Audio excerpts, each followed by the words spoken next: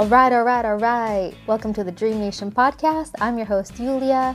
And before we get into the show, I want to tell you about Bloom Bras, developed by Elise Kate out of San Francisco. These are really great bras that give you a lot of support. And what makes them super special is that instead of smushing, they lift and separate, giving you the appearance of a voluptuous bosom and not a uni boob. And what's really great is that these bras are built for women who have larger breasts, like Juan, and who like to exercise. So if you are like a cup 34B to 34DD, it's really hard to find bras that fit. Like Nike, Lululemon, Athleta, they only carry up to Ds or double Ds, and they leave 70% of the active US female population unsupported.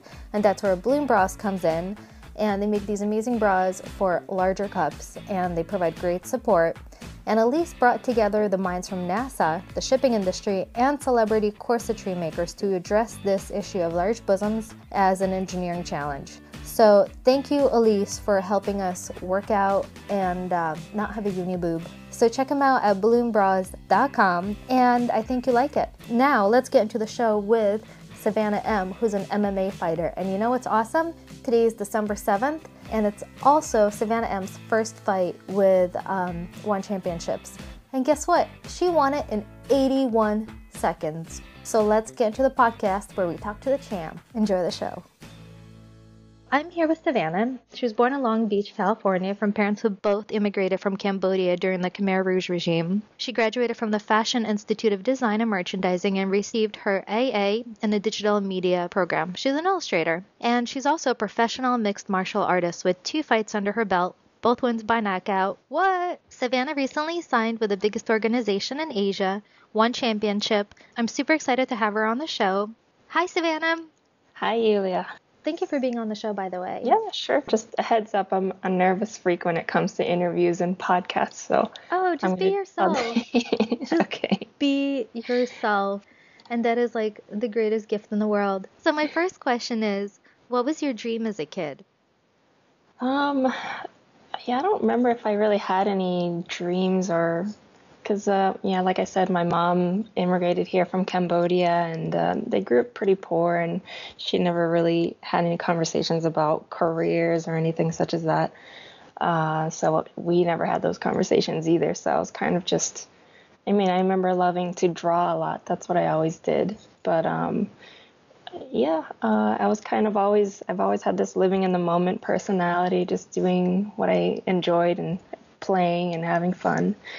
I remember my mom always suggesting, being a doctor. So whenever people would ask, I would just say, okay, sure, I'll be a doctor, just whatever to make people happy. But, that was kind of, So I never expected MMA fighter, so. Growing up, what did you love about fighting that really got you into it? Like my stepdad was into MMA and stuff. So he would always, I actually started pretty young, mainly for fun. Like he would just show us different moves, jiu-jitsu particularly.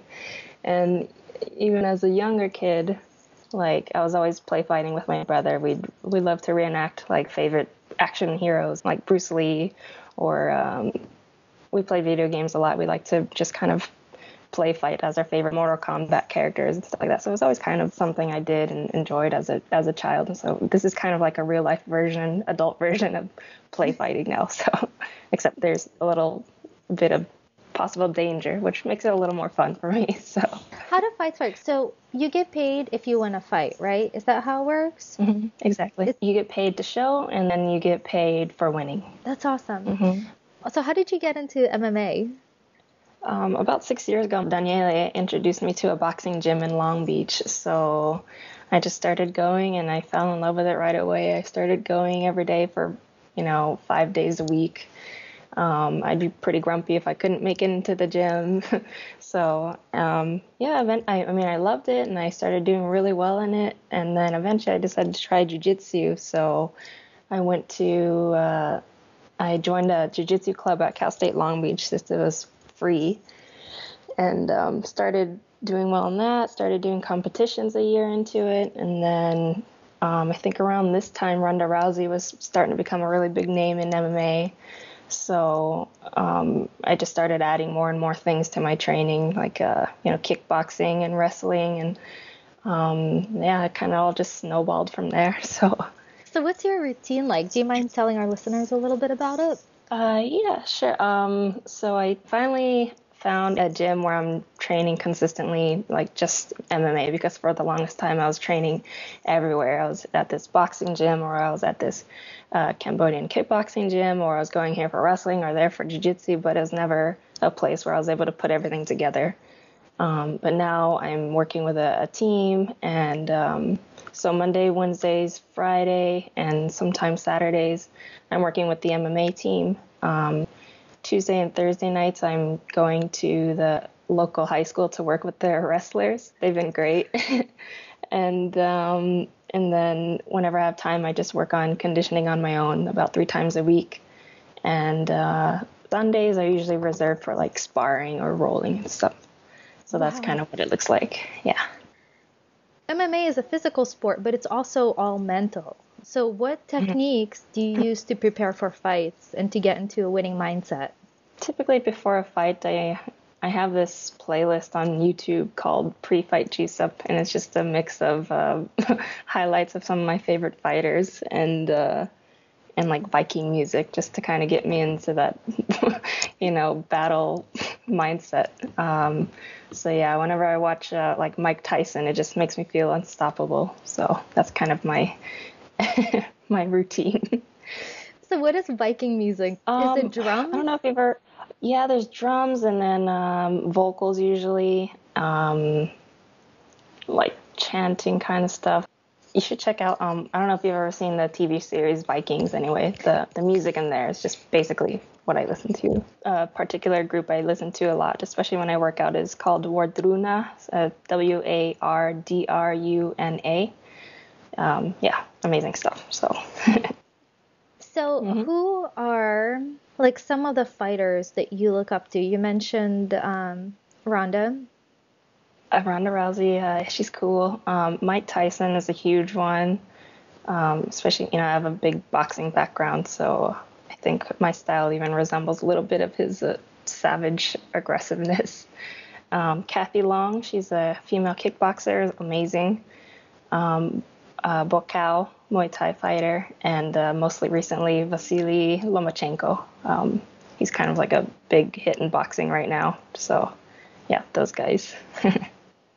I can imagine going into the ring is pretty intense, right? You have to kind of like prepare as you train, and then you have to prepare for walking into that ring, right?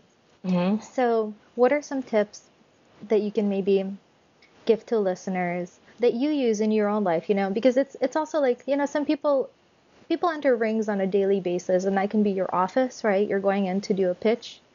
Right. At work, you're going in to ask for a raise or a promotion. You're going in to, ask for, VC funding at a firm. What do you tell yourself when you go into a ring? Listening to music is really great. Like, what little tips and tricks do you use to get yourself ready to go in there? What do I usually do?